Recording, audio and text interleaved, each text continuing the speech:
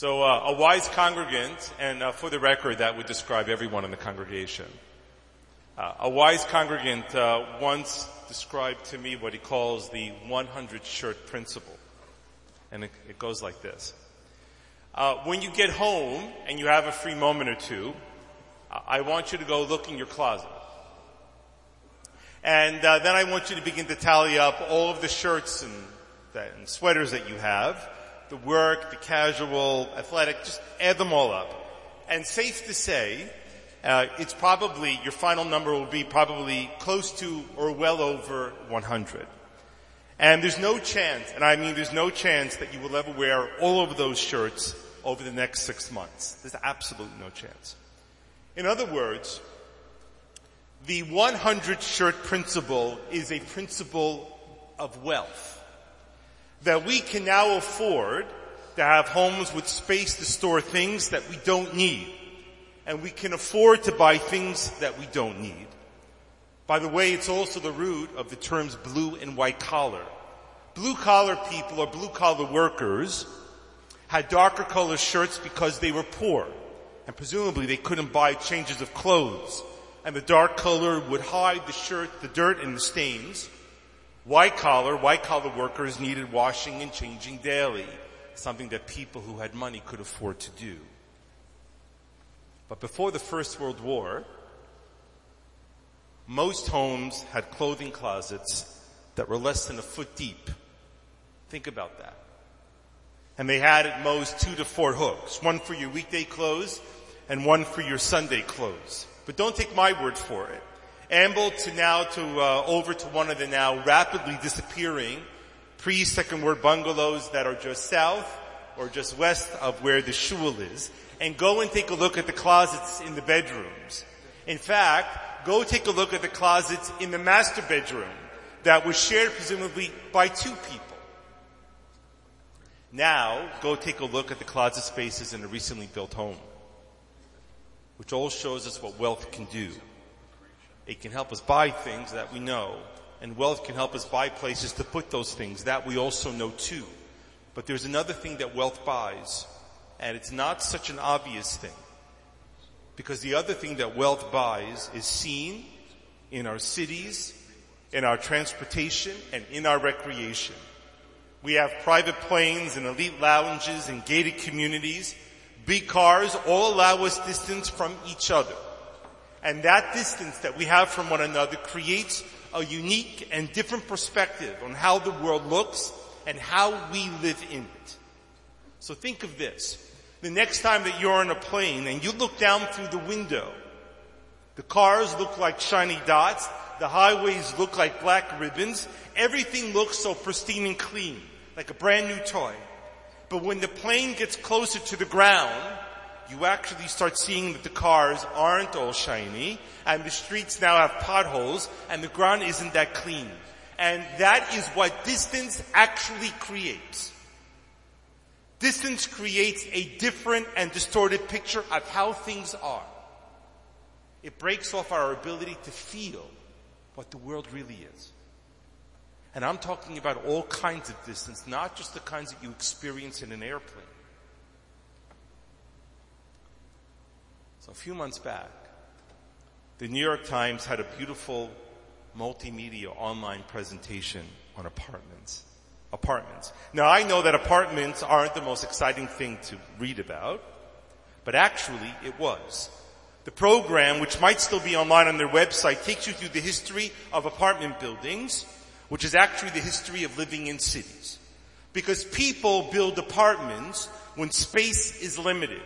And when you need to get as many people as possible into the least amount of space, when you can't go right and you can't go left, the only choice you have is to go up. Actually, what was interesting is that today the most expensive units are the ones that are the highest, because you get the best views.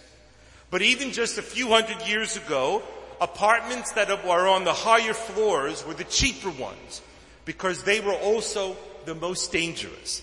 The floors could come crashing down at any time, pancaking from the top down.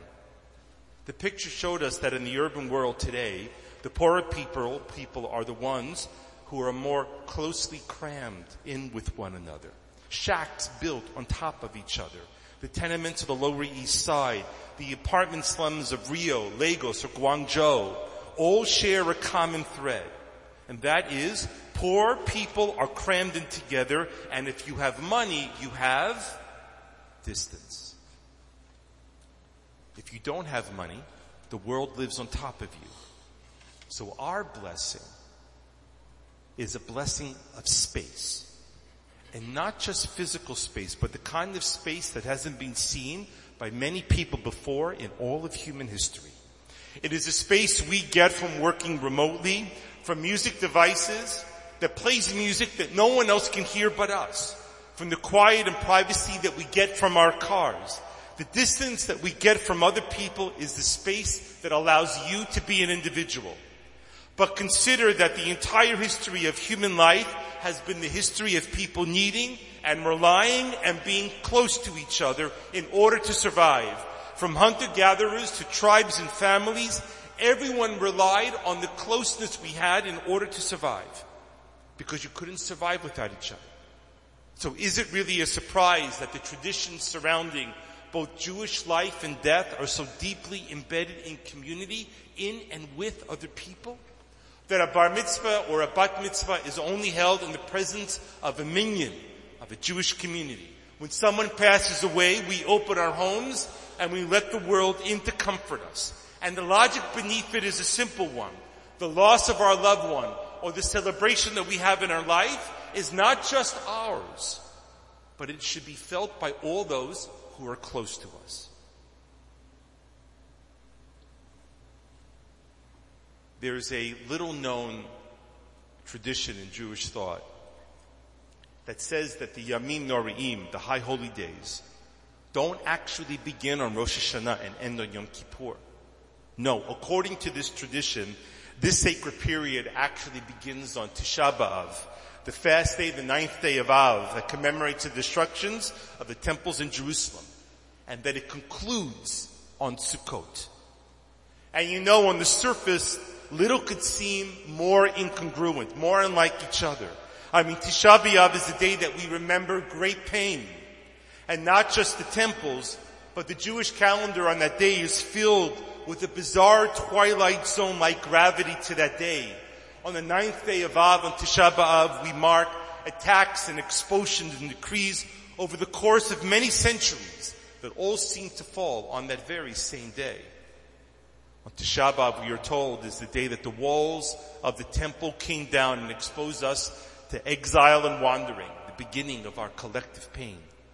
So from Tisha B'Av, the moment when the walls came down, we moved to Rosh Hashanah, then Yom Kippur, and finally today, Sukkot. Because in Sukkot, we also mark the tearing down of the walls. We leave our homes for the outdoors. The sukkah, by tradition, must not have a solid roof. Its walls should be sufficient enough to stand against a moderate gust, but it is not a home, and it's not meant to be one. So much so that the ancient rabbis specified that it should be ka'in, like your home, but it is not. That we should eat and socialize and study in it, but no one will ever confuse your sukkah for your home.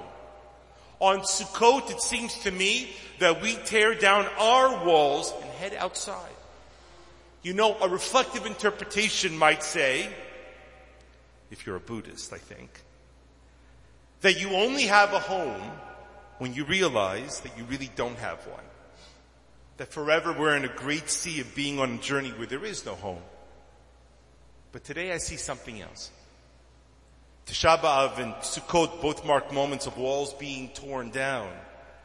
But if Tisha B'Av is the time that we mourn when others tore our walls, on Sukkot we celebrate that we are tearing them down. On Sukkot we celebrate the closeness, the closing of distance.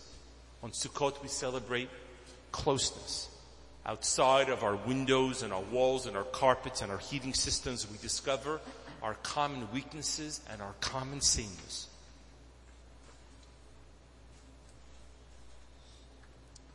In other words, you know, in Judaism, We treasure words so much that you might think that you could get and create a righteous person out of a book. And yet from the beginning of the Bible, Judaism teaches us that laws come to life through people. That role models speak louder than rules.